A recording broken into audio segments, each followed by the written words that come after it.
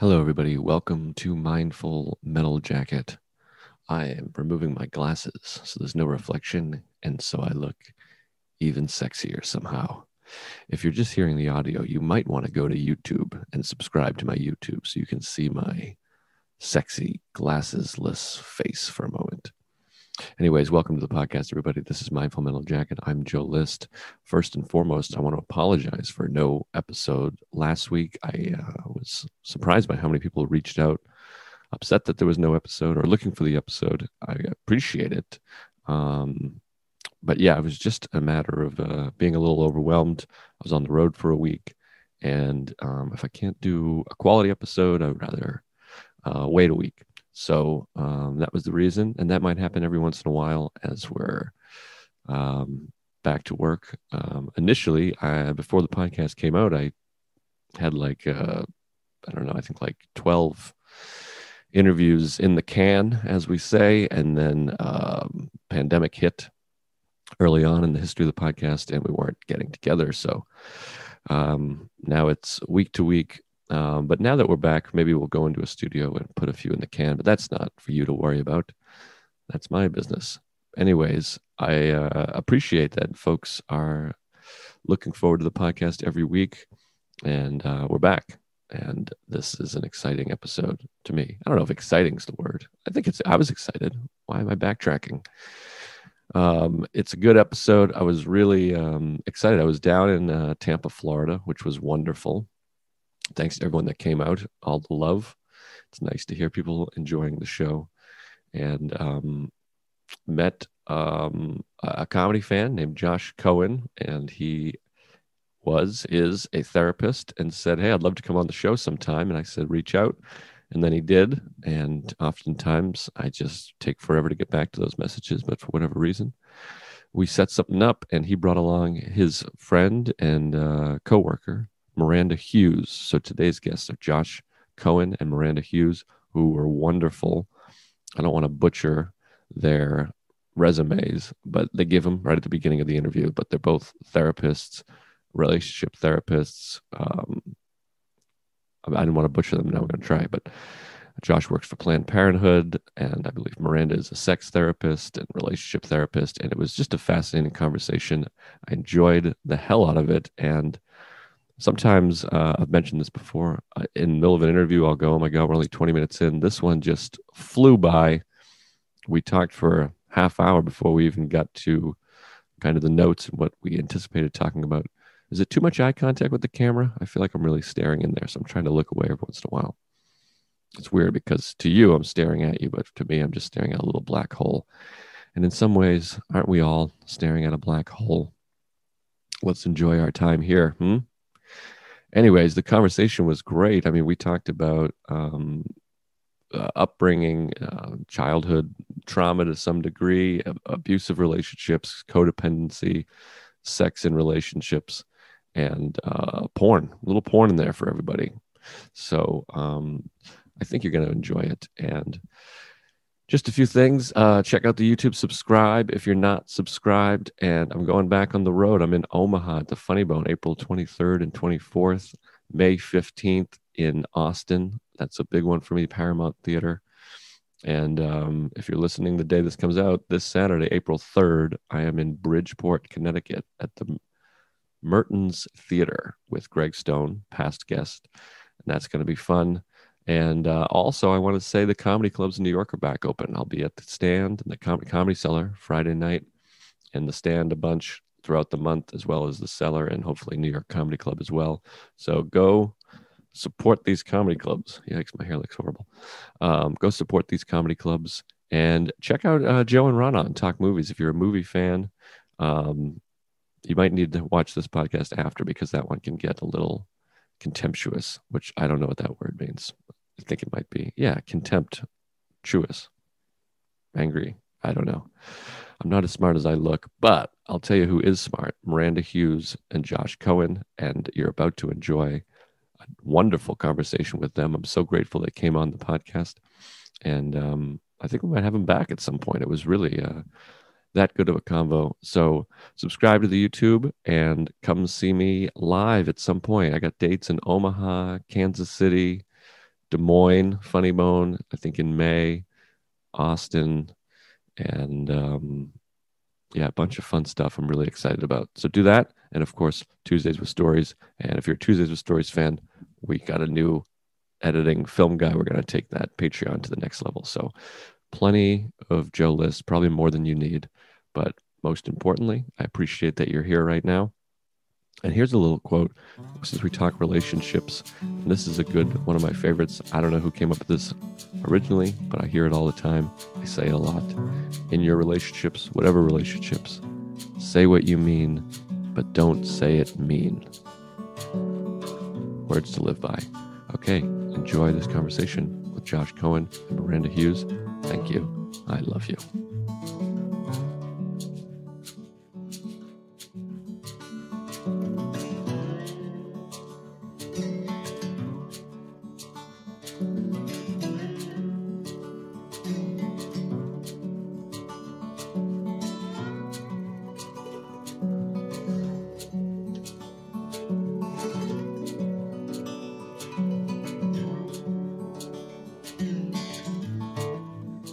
All right, folks, we're here, we're live, and I'm excited. This is, first of all, we're not setting history, setting precedents, creating history. This is the first 3-person Mindful Metal Jacket episode of all time.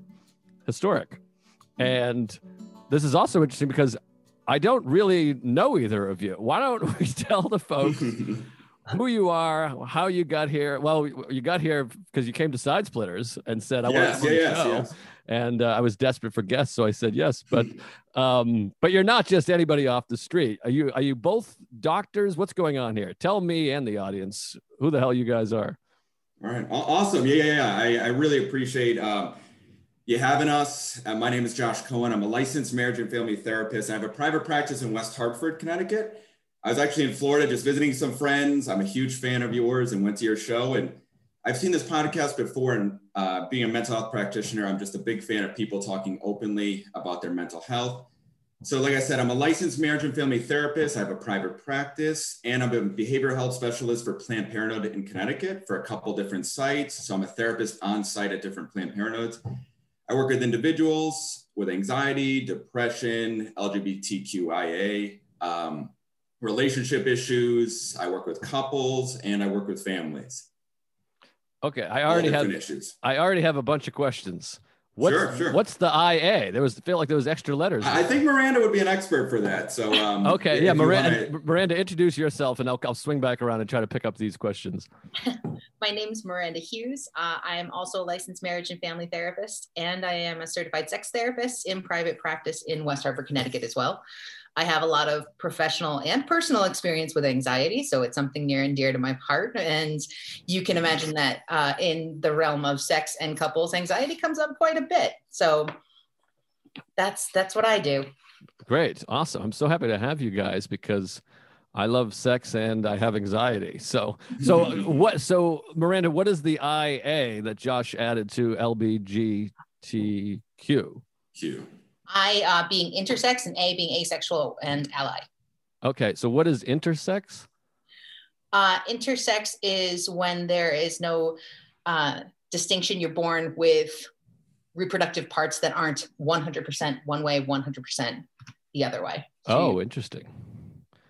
Boy, I don't mean this with any disrespect. I'm very grateful that I was born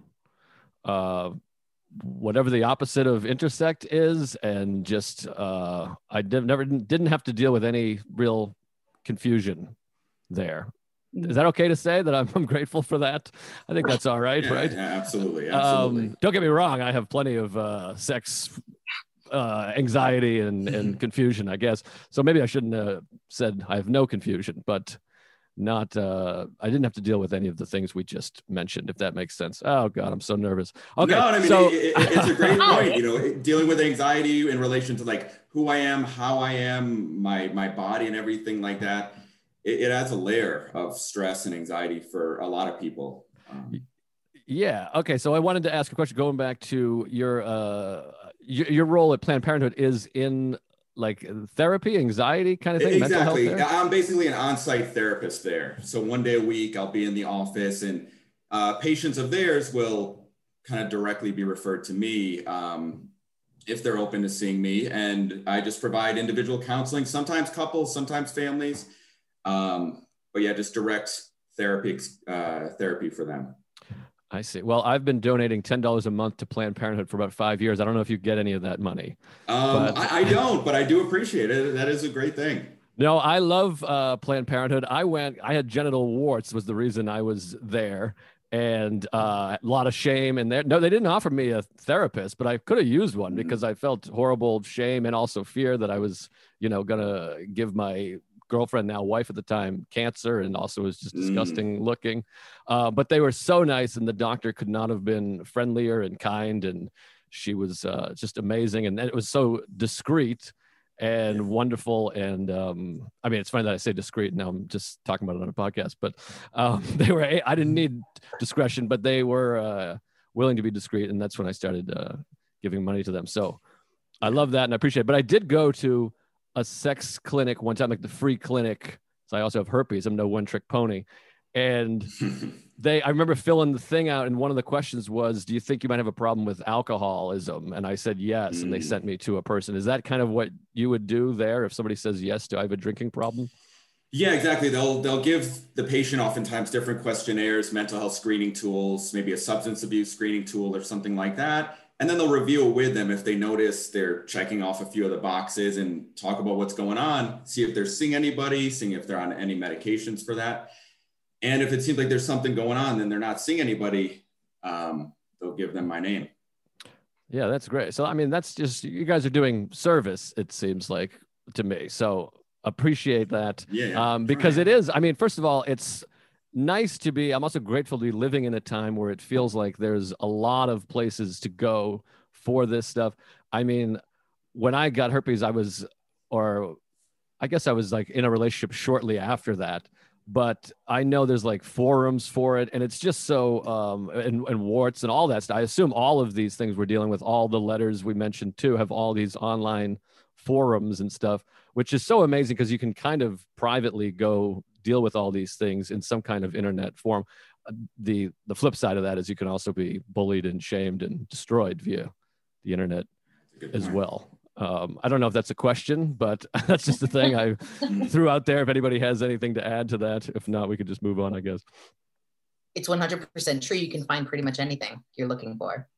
Yeah, which to me, and I talk about this on this podcast all the time, is just connecting with somebody that's dealt with something you're dealing with is like enormous. And I think I've shared this story before. When I was in my early 20s, I started dealing with panic disorder, panic attacks, and just horrendous, crippling anxiety and like almost daily panic attacks. And I went to see a therapist, and she just said, oh yeah, you have panic disorder. And it was like, just that was like this massive relief that it was, somebody knew about it. They're like, yeah, that's what you have, that thing. And that I always talk about it. I felt like I was suffering from Joe List's disease.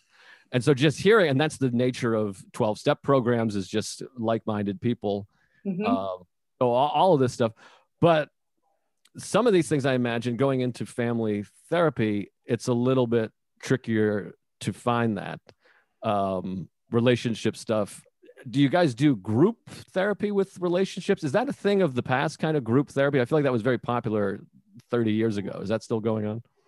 There are definitely a lot of programs that do groups. There are a lot of private practitioners that do groups, but typically a group will be separate individuals coming in with, maybe, like you said before, they all share some kind of diagnosis or some kind of issue and are looking for similar treatment. With family therapy, I'll bring in the couple. If there are multiple partners, bring in multiple partners. If I'll bring in the family, I brought in uncles, aunts, grandparents, neighbors, whoever. So I'll bring in a bunch of different people for that kind of stuff. Now, I mean, this is just, I mean, like, I'm just interested, like, how long does it take? And I want to hear from both of you on this, I guess. How long does it take when you see a couple before, is there ever a moment where like you're 30 seconds in, you're like, this guy's an asshole and she's right? Or is it, I mean, I assume everybody's has a little bit of fault. Nothing's 100% one person's fault, but I mean, I just finished watching the new Tina Turner documentary on HBO. I mean, I imagine if I talk to these people for 30 seconds, I'd be like, this is an abusive piece of shit. I mean, does it ever happen immediately like that? And how often are you, this is going to be, I guess, a lot to volley back at you guys. How often is it you think one thing and then after a few sessions, you're like, oh my God, I was completely misunderstanding this? That part, that second part of like, oh my gosh, I had this conception, like you think you got it in 15 seconds. And sometimes that may be right, but there's so much more, especially if, for me, when I work with couples or when I used to work with families, I think I've got it nailed. And it could be a month down the road and somebody's like, hey, by the way, did I mention this? And you go, ooh, my conceptualization just got blown out. So it's important to balance both. What red flags am I seeing? What am I putting in the back of my head in terms of this might just be a really toxic, like painful, potentially abusive situation versus what am I coming in with my own ideas that may be completely untrue and I just don't know enough about the situation yet. Right. Exactly. And how does this work too? And I guess I'm just curious about this too, because I just happened to watch a documentary about an abusive relationship, but does it ever happen? This might be just a deep question in some ways, but like, does it ever happen that you're listening to a couple and then one of them is physically abusive, verbally abusive, and then I imagine you get to a point where you start hearing about their upbringing? I mean, I always think of like the idea of like hurt people. Like, and again, I'm using Ike Turner as an example. Like, this is a story about Tina being abused, and I'm not trying to say this is an empathetic character, Ike, but clearly he's coming from some amount of abuse. I'm just assuming. I haven't read up. I assume he was abused to some degree as a child.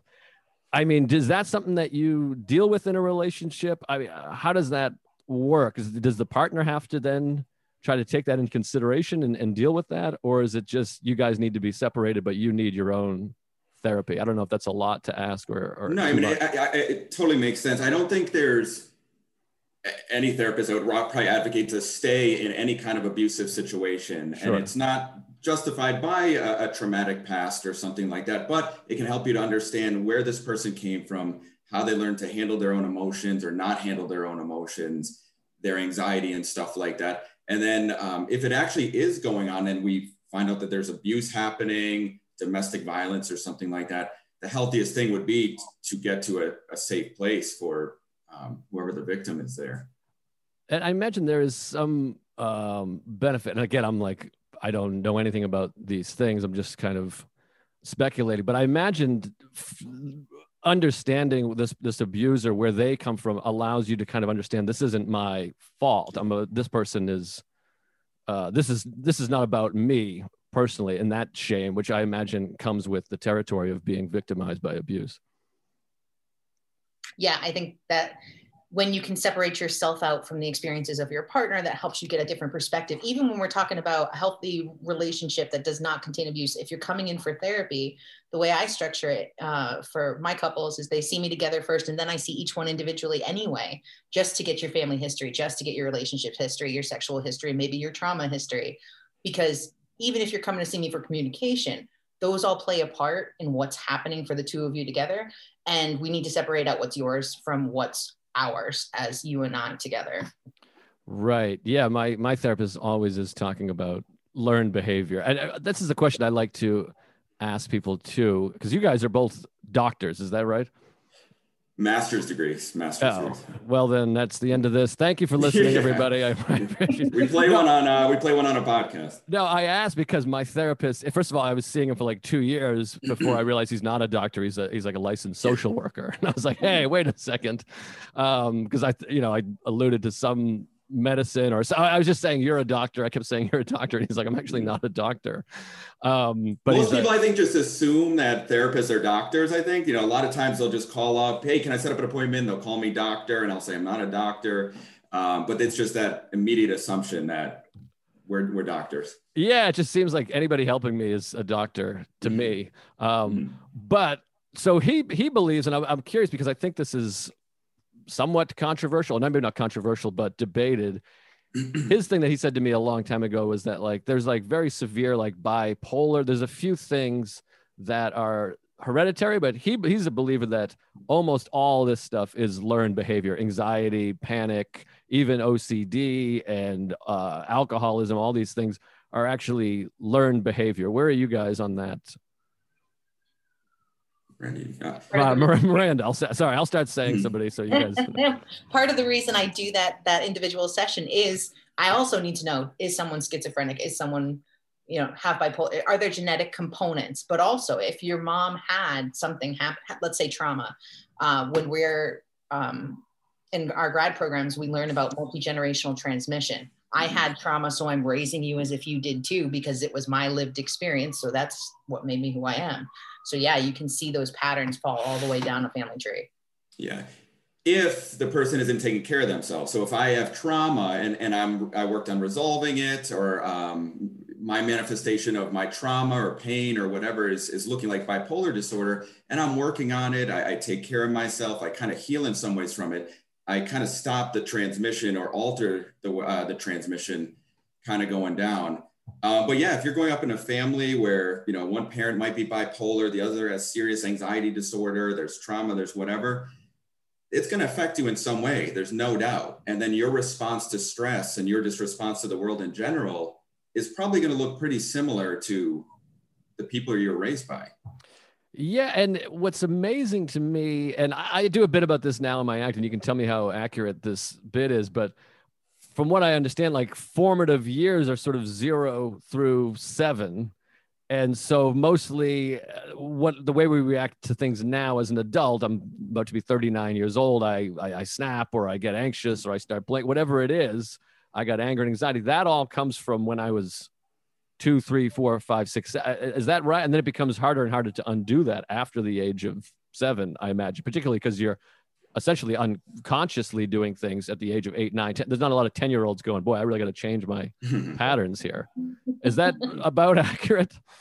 There's one of where I kind of ground from is attachment theory. So you're going to be looking to your caregiver, your mom, your dad, whoever, for how do I react to things. So if I'm little and I'm being held and something happens and I look to my mom and my mom's freaking out, oh my God, I should be freaking out too.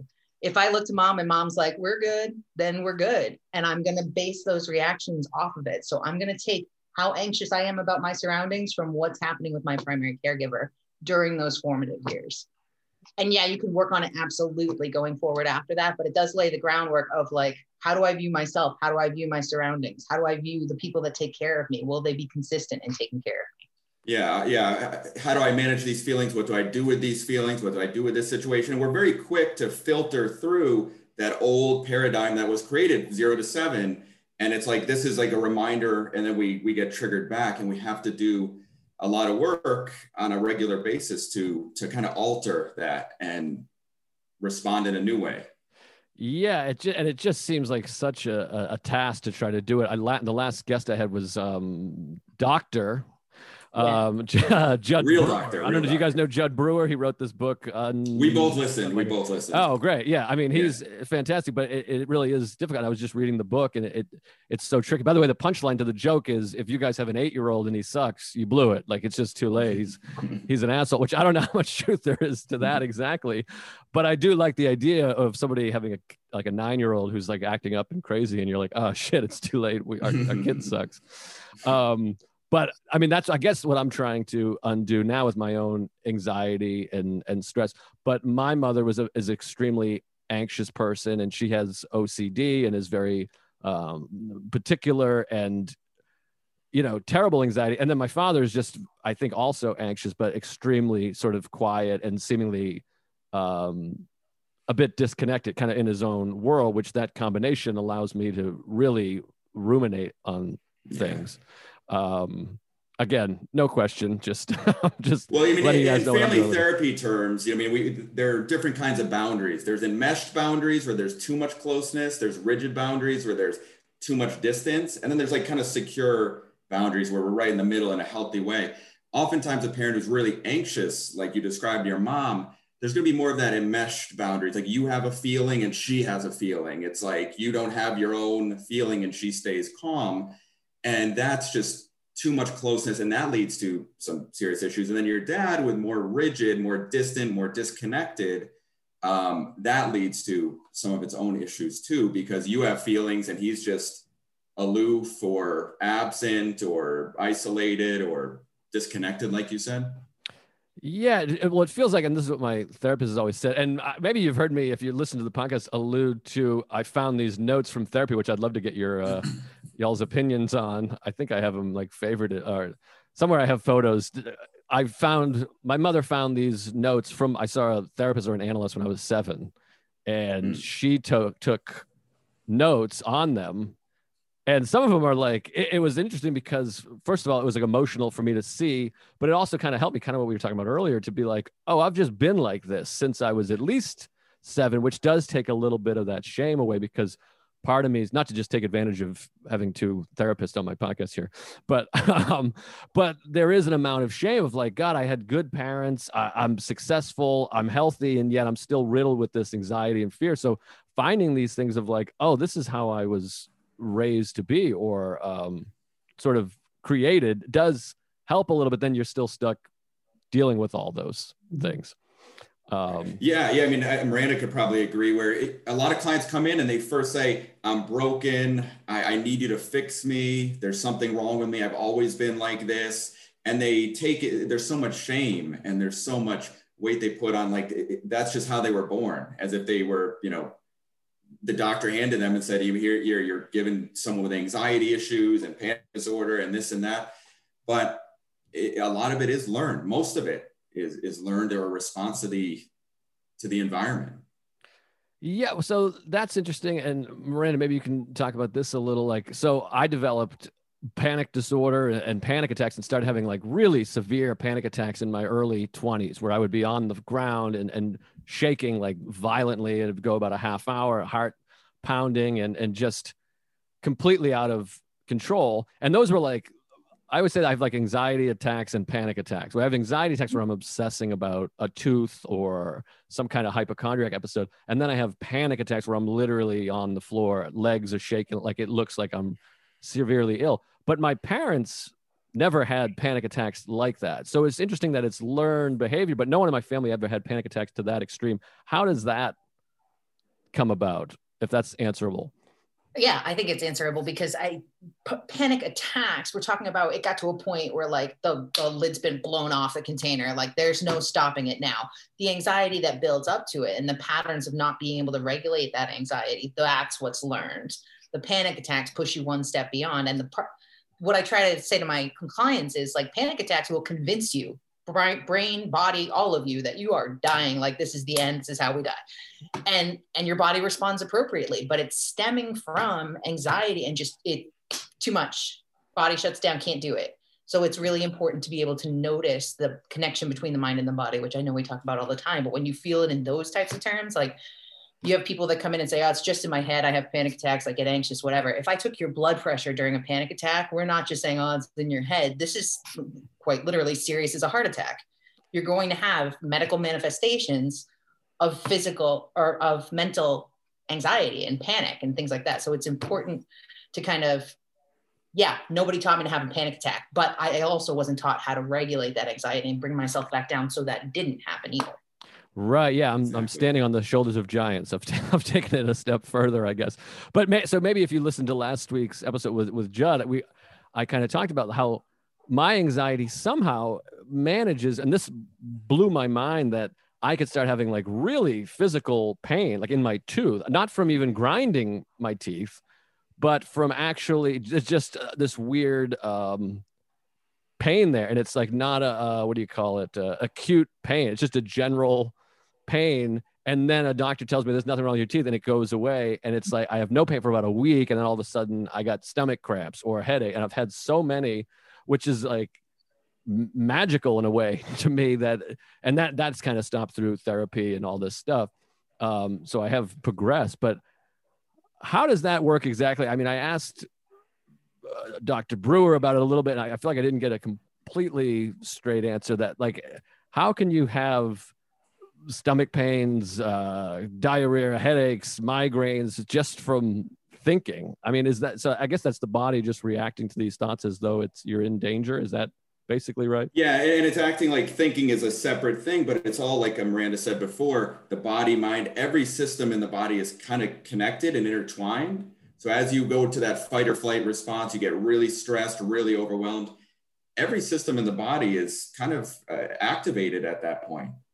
Right. And for you, if you're not processing through it in the right way, it might end up manifesting in a stomach ache, in a headache, in a nagging toothache. That's signaling you need to do something. You need to do something different than you're doing. Right. And have you guys read Dr. Sarno? Do you know Healing Back Pain? That book. I mean, that basic idea is about that your brain body connection is creating some kind of pain to have you focus on, as opposed to thinking about whatever happened in your childhood. Is there any truth to that? Because I know he's a very controversial doctor, but that book made a tremendous amount of sense to me. And every time I've heard him talk. It does give you a focus, right? It gives you something to take your mind off of anything. It doesn't necessarily mean it has to be as deep as a child, but when you're focusing on your tooth, for example, does it kind of take the edge off the anxiety? Because I'm only worried about the tooth. I'm not worried about my work day, you know, my other pains, anything else that's come up. I'm very focused on I'm hyper focused on the tooth. And that gives me an outlet for my anxiety. So that's something that's worth looking at. Yeah, and it's so deeply subconscious. This is fascinating because in my mind, I mean, my present mind, my conscious mind, I'm like, I would give anything to not be thinking about this tooth. But obviously my subconscious is like, no, fucking think about your tooth. So you don't have to think about, you know, your dad didn't call or whatever it is, or whatever show. I do want to get to, because you mentioned talking about relationships and dependency, and I've steered the first half of this nothing to do with relationships or sex. But so I just wanted to throw a few examples from my 7-year-old, when I was 7, my analysis here, and see what you guys think. Okay, Joe appears to have a good number of phobias. He's very immature and needs to be given some responsibility and have some limits set. He needs quality time with his father and needs to do, quote, boy things that should be done together. And then it says, where is it? He asks about cancer, AIDS, and graves constantly. His anger seems to come out in his drawings, and he will never talk about any certain things. Example, allergy shots. No one likes them, but he will refuse to even mention them or gets mad if we talk about them. What's going on there? Where could my parents have done a better job? I mean, what are you seeing there? How did this come to be that just 7 years in my life I'm obsessed with AIDS? It was 1989, by the way. So that's it was why. Yeah. So it wasn't like I was just pulling this out of nowhere, but I was too.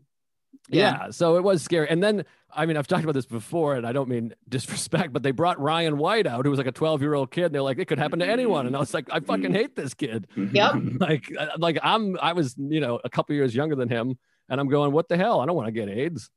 He was literally, his autobiography was the first book I read, and it came out right after he died. So when you say, what could my parents have done better? This was completely, you ran into it. Like, I remember I saw him on Donahue because I was homesick one day. It had nothing to do with the messages my parents gave me, but all of a sudden everything is terrifying because I was my age and identified with him. And, you know, phobias, where do they come from? They don't necessarily come from your parents saying you should be afraid of something, but you encounter something and your system's like, that's not okay. I'm not a fan. Let's not encounter that again. Right. And like Miranda said, like you could watch the TV, like someone could have watched, you're saying about the moon landing, start to worry about aliens and whatever. And all of a sudden that becomes a thing. But how do your parents respond to you? How do they kind of hold you as you're feeling anxious? You get this worry that just popped up, this concern. And do they calmly present to you in a way that you feel, oh, okay, it's not that big of a deal? Or do they respond in a way that just kind of keeps you stuck in that anxiety and keep finding other things to fixate on? Now it's this, then it's that, then it manifests in this way, and now it's something else.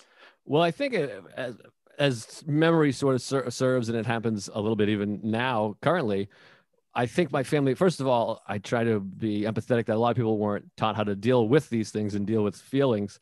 But there was a lot of distraction was their method. Would go, don't worry about AIDS. You're not going to get AIDS. What about the Red Sox game? We're going to the Red Sox soon. But that maybe even like triggered me to be like, they don't want to tell me. They know I'm going to get AIDS. They're trying to switch it to baseball here instead of going, listen, I understand your fear. You know, can be scary, but that's not going to happen to you. We're going to protect you. We're going to make sure that doesn't happen. It really only happens to adults or whatever.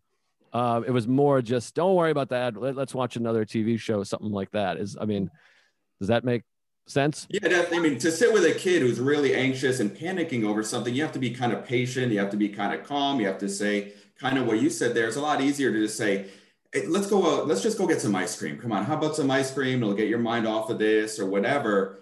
But sometimes it kind of works a little bit, but it really doesn't soothe the kid in the way that they need to be soothed. Mm-hmm. Right. Oh, go ahead, Miranda. The parents' comfort discussing those types of things too. Like my parents definitely didn't sit down and say, here's what AIDS is. Here's why you're not going to be exposed to it potentially. Here's the like grounding principles of why this isn't a thing you can be anxious about, because they weren't comfortable talking about it. They didn't feel like they knew about it. They were trying to avoid it. And again, ice cream is a lot easier to go with. Yeah, which leads to alcohol. You know, you kind of get that, I guess, reward system, as we talked about last week, of, you know, I worry, and so I drink, so I'm not worried, and then the result is I hate myself, and then that loop goes on and on. Okay, so you mentioned some things you guys wanted to talk about, or I guess are able to talk about, is in your profession, is anxiety and fear-based relationships and how that manifests in relationships, codependency. And this is just a base level question. What do people mean when they say codependent? It's one of those terms I hear, and people, I probably even use it, and I never really know an actual definition of like codependency or whatever use of that word. What are people talking about? Yeah, you know, there are many traits of codependency that we could talk about in a second, but in a general way, it's basically someone focusing on someone outside of themselves. It could even be your pet, but focusing on outside of yourself and engaging in a pattern of behaviors that end up resulting in self-neglect. You know, you end up not being taken care of. Your needs aren't taken care of. It's all about the other. It's all about the other. I see. Okay. Because it sounds like, why don't they just say a dependent relate? That's how I guess I always perceived it as dependent. I depend on this person. Without this person, I would be nothing. So there's an element of that, I guess. Yeah. But really, they're just so, maybe not obsessed, but trying desperately to help this person in one way that they've neglected their own needs, which I'm just repeating what you just said, essentially. Yeah, absolutely. But confirming that pattern. It's a pattern learned very early on, but yeah, exactly. There's a lot of, like you said, there's a lot of, in media and music, there's this idea of, I can't live without you. I die without you. You're my everything. I'm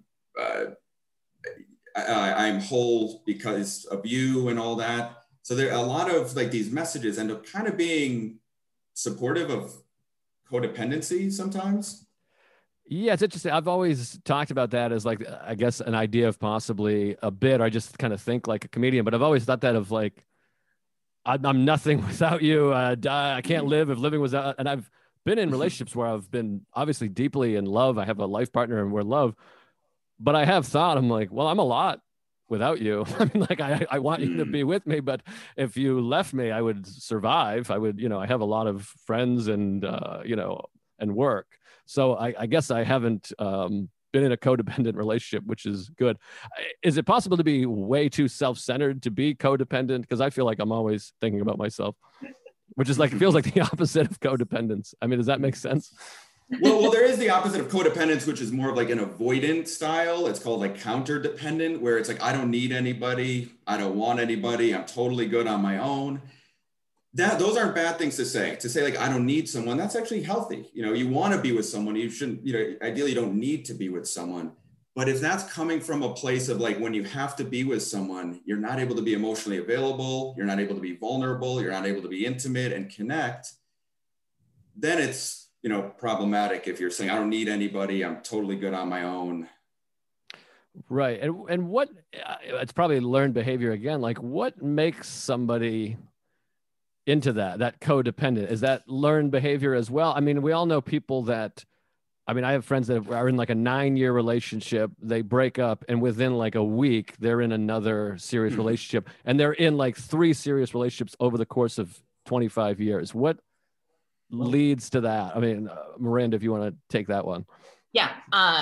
In terms of, you're going to jump right in, because what happens if I'm alone? Is there a fear of abandonment? Speaking about anxiety, am I terrified to be by myself? What thoughts are going to come up if I'm anxious? and I'm anxious about being alone, and now I'm alone, oh my God, my thoughts are going to run the show. And if I have been codependent, I'm able to avoid my anxiety by focusing on you. If you're gone, I have to focus on myself. And that's a horrifying prospect. So I would much rather jump right into somebody else, and all my worlds can be about you. I don't have to look at me. Right.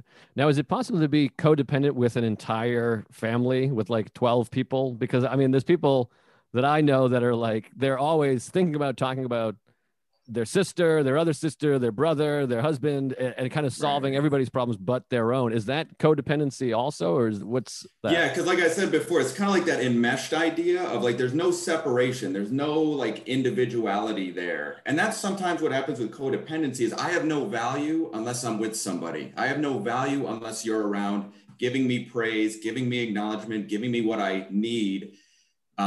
So yeah, you could be codependent with your whole family, it seems like, but you know, they might consider it more enmeshed with your family. What does that mean exactly? Sorry, enmeshed. Keep in mind that I am a moron, and I think a lot of people listening. Miranda, do you want to explain, or you want? Sure. We need layman's terms. Enmeshment kind of, it stems out of family's response to anxiety. Do I want you super close so that we make decisions together? Do I want it so that if I'm upset, you're upset, we're all upset? We're responding emotionally rather than logically. We can't really separate those two out when we're together as a family, because we're one big thinking group, right? Or one big feeling group. If I'm going to go do my own thing, that can feel super threatening because you're not nice and close with the enmeshed family. Yeah, so it's interesting. And again, I'm making this about me, but hopefully a lot of people can relate to it, because I feel like that is how my family operates, kind of a big Boston, that kind of family. I always laugh. Like I'll hear people say, we're going to have a family reunion. I'll talk to friends. I'm gone this week. I'm going to a family reunion. And I always think that's so funny, because I'm like, my family was together every single Sunday and most Saturday. I mean, whole extended 25 people, always, still now. I mean, when I call, one of my favorite jokes ever was on The American Office with Mindy Kaling. I think BJ Novak's character leaves for a while and he comes back and he says, what have you been up to? And she says, Kim Kardashian got married and whatever, Barbara Streisand. And he said, but what's going on with you? And she says, I just told you. And it's like an amazing joke, but that's how I feel with my family. I'll say, what's going on with you? And it's, well, this person did that and this person's fighting. And I'm like, well, what about you? I don't understand. And they're like, well, that's what's going on with me, is my sister did this and my cousin did that. And something that, I mean, somehow I don't want to self-diagnose myself, but I moved 250 miles away and I visit occasionally and check in once in a while. Is that the opposite of codependence? I mean, how does that work? Or just me seeing, I don't want to be part of this thing? That could just be a healthy boundary. You know what I mean? It doesn't have to be the opposite. It could just be, this isn't really working for me. This level of closeness or lack of identity or independence or whatever, not really working for me. So put up a healthy boundary and you're taking good care of yourself where you're at. And it doesn't mean it's the opposite, because that would be problematic too. Yeah. If you decided never to talk to them again, they'd call it a cutoff. And what's funny is that's not, I'm over the anxiety. That's, I'm so anxious about seeing you that I can't see you at all, because there's no in between. Yeah, that's kind of I can't tolerate being with you, kind of thing. Right. Yeah. And it's hard to separate something I'm working on in my own life. It's going, other people's anxiety doesn't have to be my anxiety. I don't have to take that on. I could just go, wow, that's a bummer. That stinks for those people, but that's not happening to me. It's sort of empathetic without it seeping into my boundary, is what I guess I'm trying to say. Yeah. You know, one thing about codependency, they're really scared of, I like to, I don't want to say like I'm codependent kind of thing. It'd be like, I learned how to be codependent based on the environment I grew up in or something like that. So you kind of remove the label a little bit because it can be really heavy to take that on as like, I'm codependent. You kind of end up operating that way. But one thing that's common is that fear of separation. You know, your partner leaves for 5 minutes. It's like, oh my God, are they going to come back? Do they still like me? I haven't heard from them in a few hours. What are they thinking? Do they say, am I boring them? Do they want to come back to me? Whatever. Separation doesn't just include physical separation, but emotional too. Where, like you said, if someone else is feeling anxious, it's okay for them to have their own feelings, to be a unique individual that has their own. I don't have to take that on with them and get so wrapped up in whatever they're feeling, and they don't have to feel exactly what I'm feeling. We can be separated and have healthy boundaries there. Right. Yeah. That's fascinating. The idea of these like healthy, there's certain, it feels like most families have these weird sort of sick thing. I mean, like I'll meet a family every once in a while. They just all seem to like each other and they see each other every few weeks and there's no codependence. And you're like, how the hell did this happen? Like what's going on here? It's like fascinating to me. But so it feels like every family has some quirks and stuff, but some are considerably more sick than others, obviously.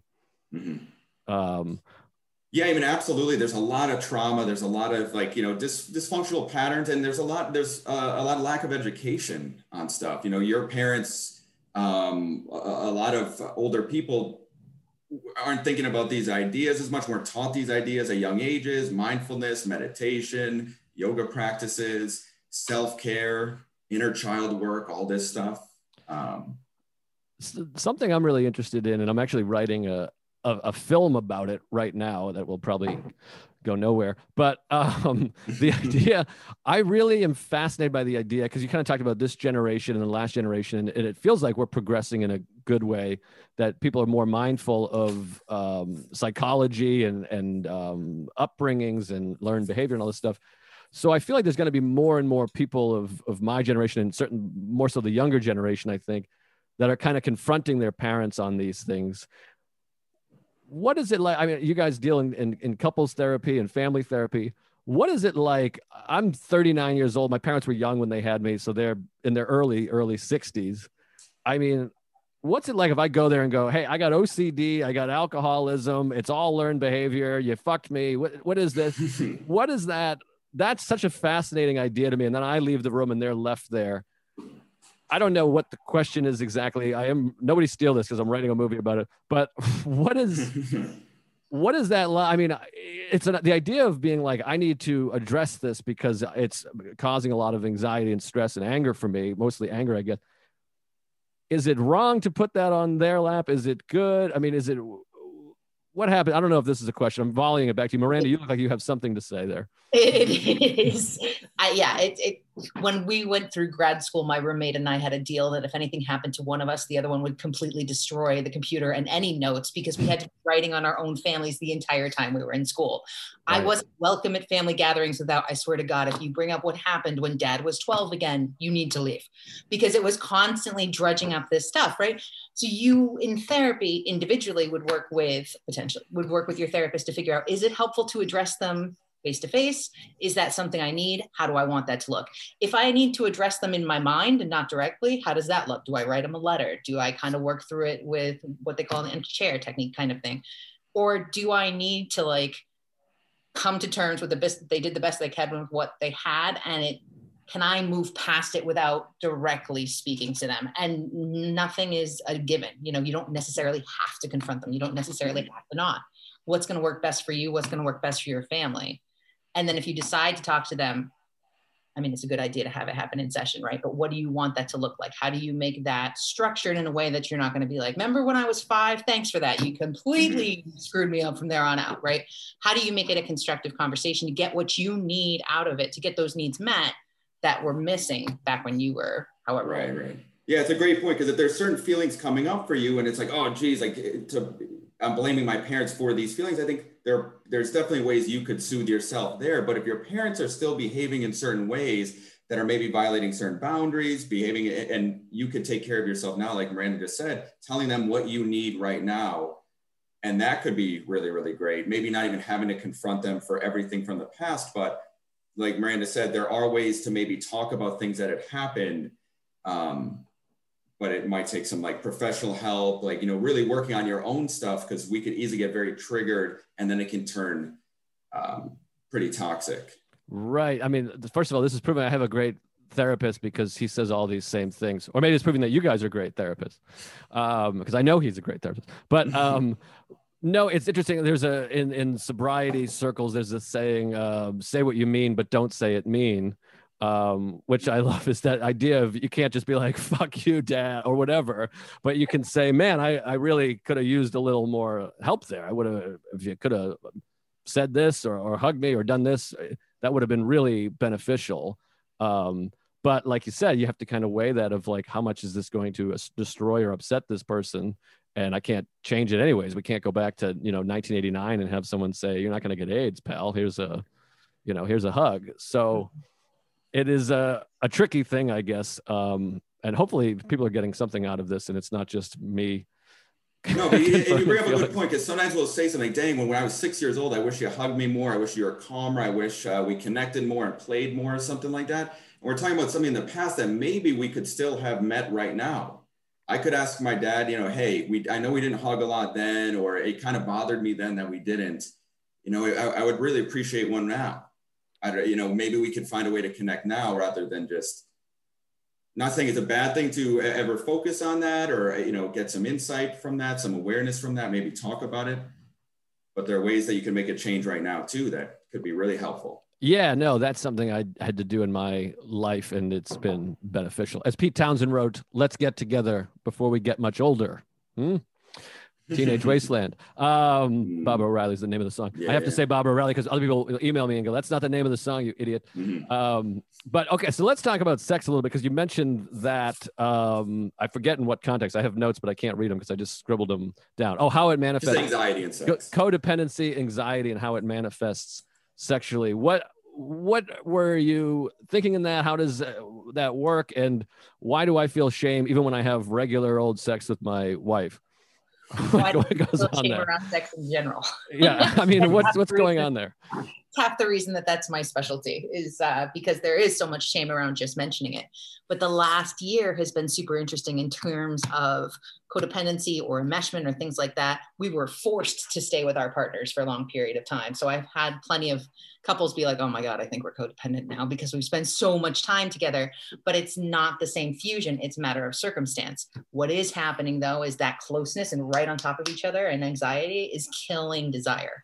So sex for a lot of folks isn't happening right now because you need that space in between to have attraction for your partner. When you don't get that, because you're right on top of each other, because you're in the middle of quarantine, desire can, for some folks, go out the window.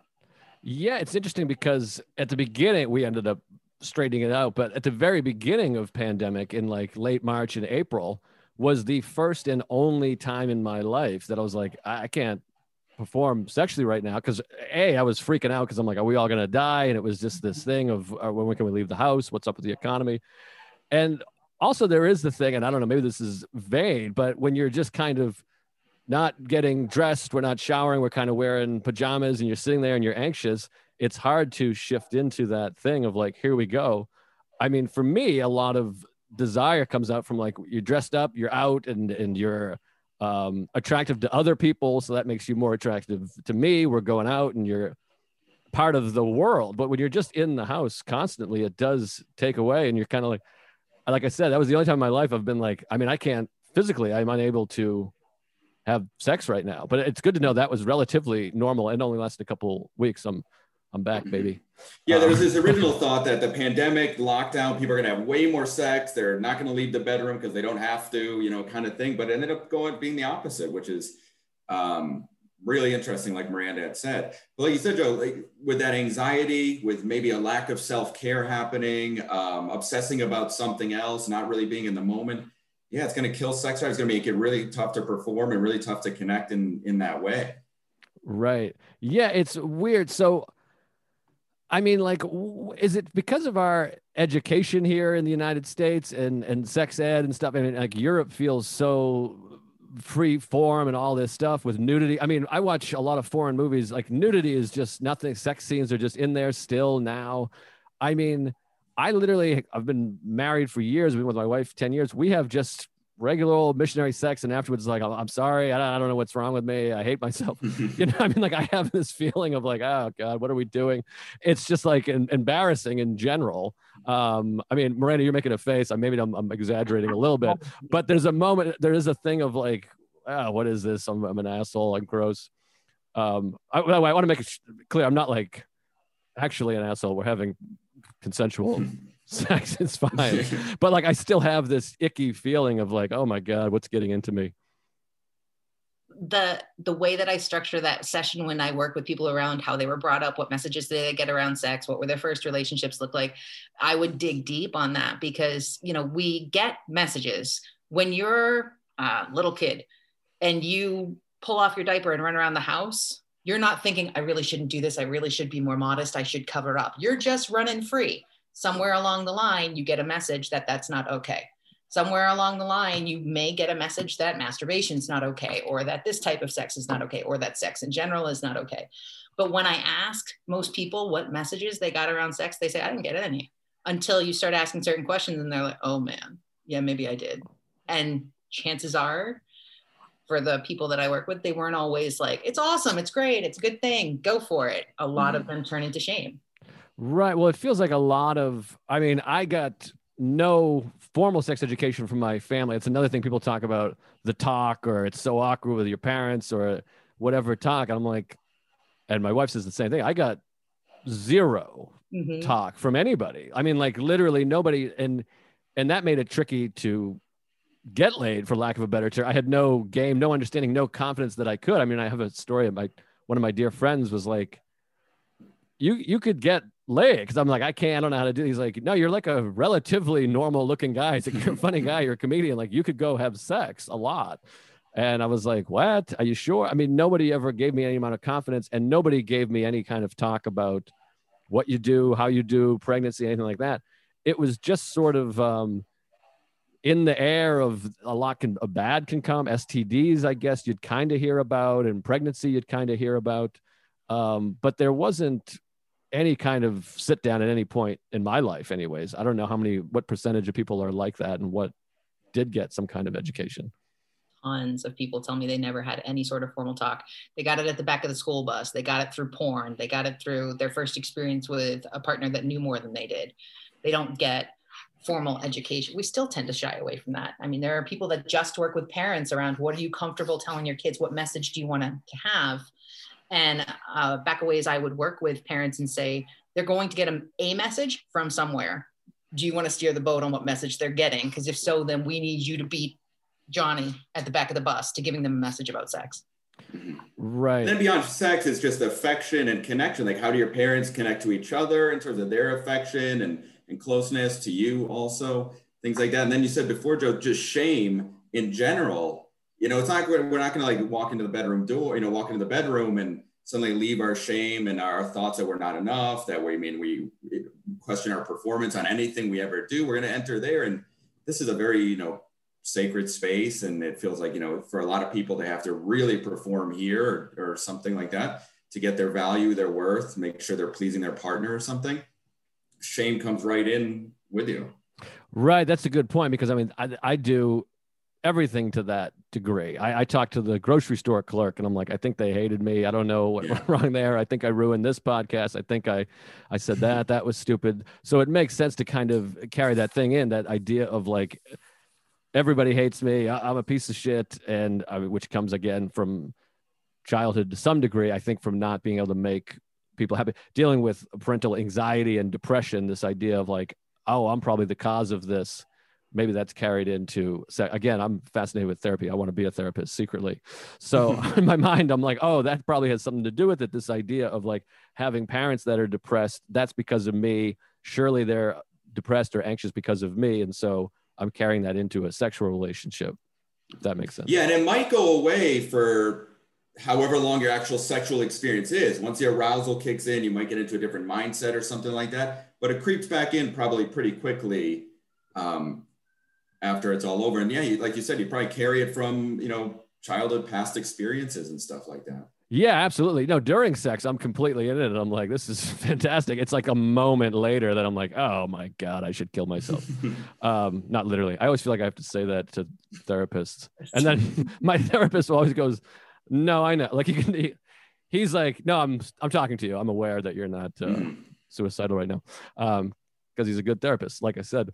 But yeah, most people do that. Most people, they'll use alcohol, sex, whatever, and they'll feel regulated when they're actually engaged in something like that. But once they're back in themselves or whatever for a second, that old story comes up pretty strong. Right. And so when you talk about anxiety, maybe we're already touching on it, but you were talking about anxiety and its role in sex. Like, what did you have in mind when you said that as like a topic? Like, where does that lead? How does it make a difference? What they say to us a lot in sex therapy school is anxiety and orgasm can't exist in the same space. And it's so easy because you're supposed to be in your body for sex, right? This is something we're going to feel, but it's so simple to jump into your head and be like, oh, am I anxious about this? Am I anxious about how my partner, something else that was said was like, men are always concerned. Am I hard enough, lasting long enough? Is she happy? And she's going, is my chin up? Are my boobs together? Is my stomach flat? And no one's saying, does this feel good? Because we're so driven by the anxiety of what our partner's experiencing. And then what are the chances that if we are interested in orgasming, that's going to happen if we're so stuck here that we can't feel what's going on? Right. Well, so I'm going to get really personal here, but this is how my brain works with sex. So when I'm having sex, I'm completely obsessed with my wife enjoying it and having an orgasm, that's the main thing I want. That's the biggest turn on to me, is her having an orgasm. So I'm focused on that 100%. So I'm unable to even concentrate on what I'm doing. I'm trying to focus on that. Then once she does, now I feel she must be done. And so now I feel like I'm doing a disservice to her by continuing to have sex after her orgasm, because I know what it feels like to have an orgasm. As soon as I have an orgasm, I don't even want to think about it. Sex is like the furthest thing from my mind. I literally have I used to do a joke about this too, where I'll have an orgasm and be like, I got to call my mother. I got to call, or whatever is on my list. Mother makes it weird. I got to call the dentist. I got to cancel my appointment. That's on my mind. So I assume her mind is working the same way. So for 3/4 of it, I'm obsessed with her having an orgasm. Then she has an orgasm, and I'm obsessed with this is going to start to hurt. I assume her vagina is not going to continue to want to be involved in this situation because she's already had an orgasm.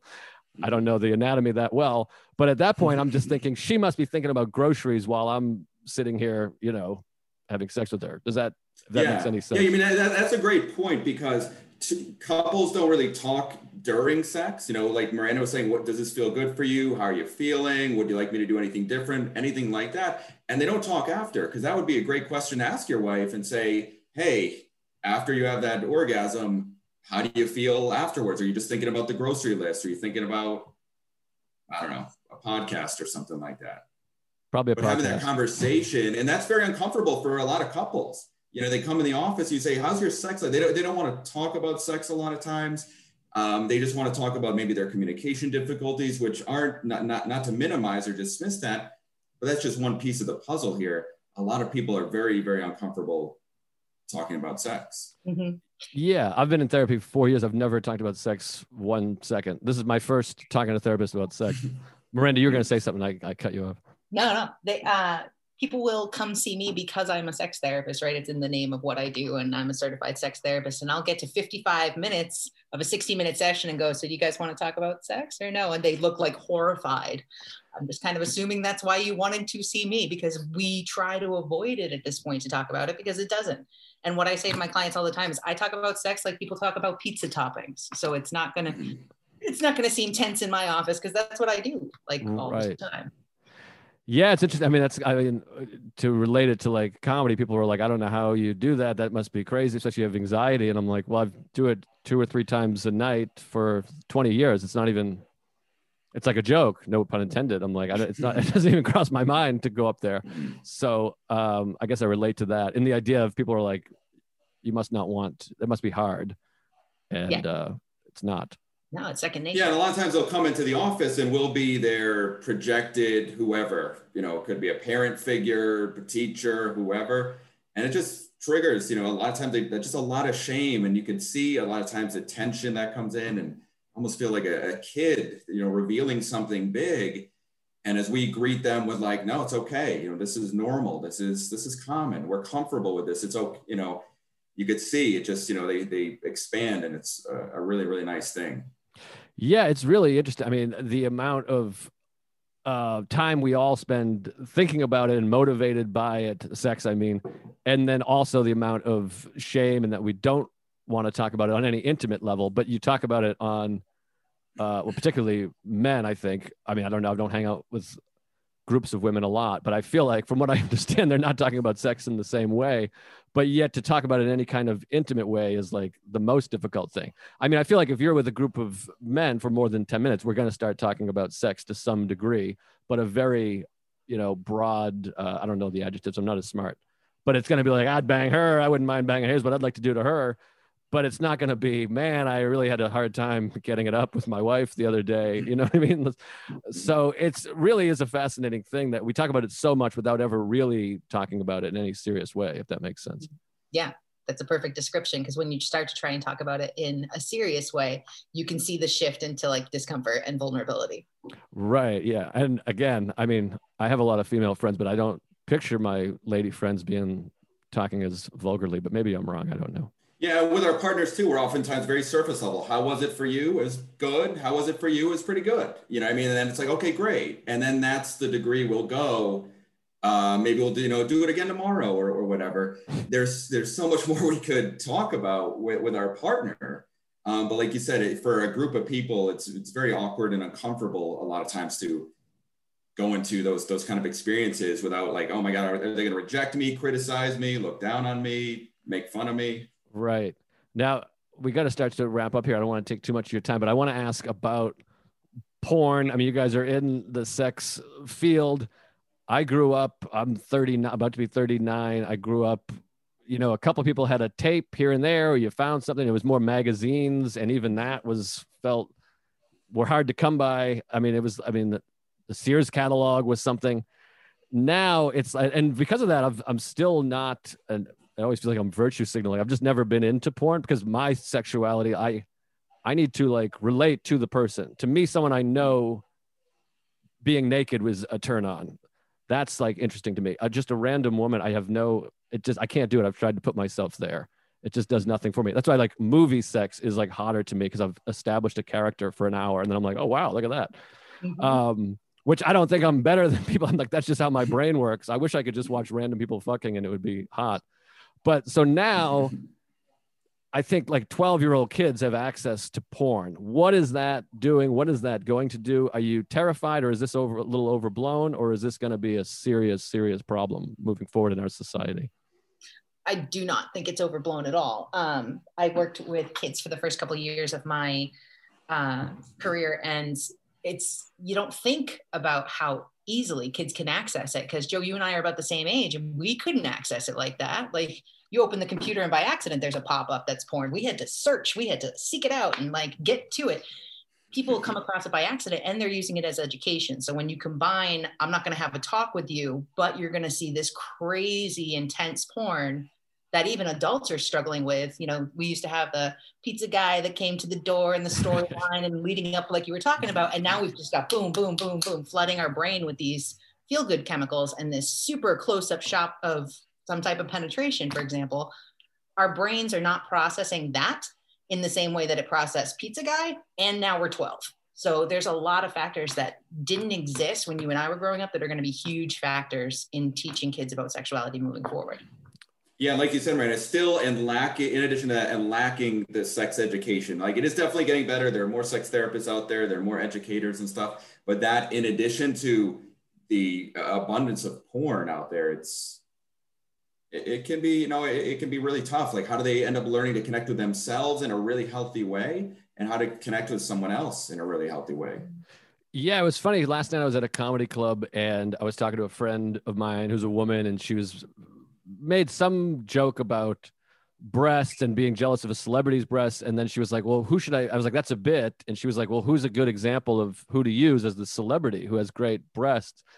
And again, I was like, I'm so bad with this. I've never been like, I was like, I don't know. Like, I've always liked Parker Posey, which is embarrassing, but like, I'm like, I don't know, Scarlett Johansson, but we know her boyfriend. So it was a weird thing. But anyways, we all started Googling, and I typed in best celebrity breasts, and I went to images, and it was just porn. It was like full nudity. And I was like, whoa. And it was like a, fully naked Bush. I'm like, this is insane. Like, I literally wrote celebrity breasts or something. And like, you scroll, and I'm like, this is just full nudity, full spread on my iPhone. So it made me think, like, if you have a 13-year-old, I mean, you're just doomed. I guess you got to have some kind of sex talk early. I don't know. I haven't thought about it. Yeah, I'm not sure exactly how how it works, but I'll hear from parents that the kid is just playing a regular video game, and then all of a sudden, like, porn is popping up, or someone's sending them something in some way, and it's out there, and it's easily accessible and easy to stumble on accidentally, and then all of a sudden trigger something, and be very confused. And their parents' response to a kid stumbling on that is a big deal too. How do the parents respond? Are they shaming the kid and yelling at the kid, criticizing the kid?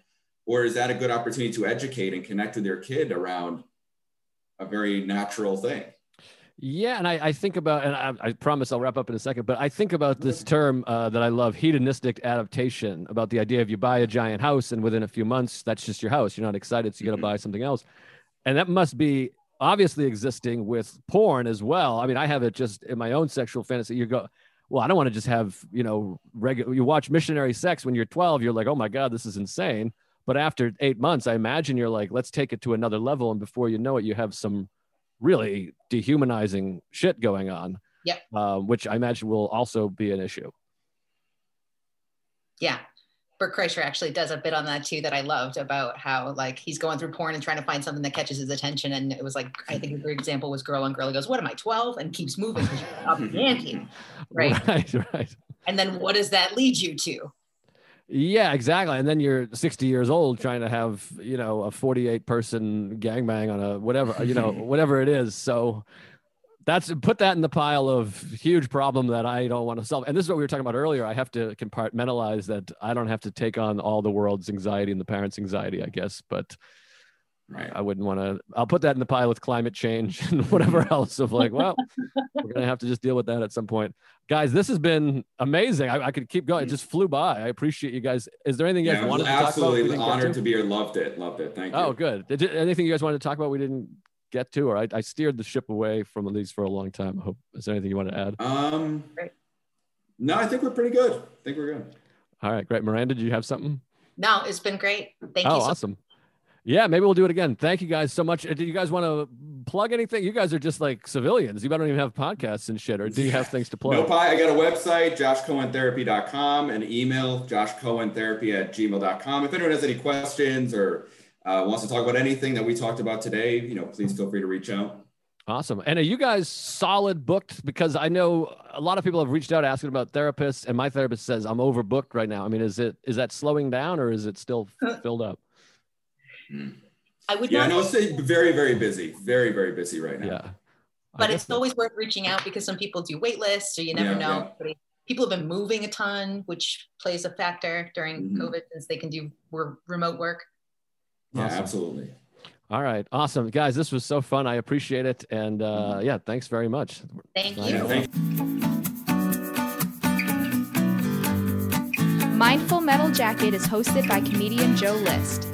Produced by Joe List. Edited by Matt Kleinschmidt. Executive producers Robert Kelly and Matt Kleinschmidt for the Laugh Button Podcast.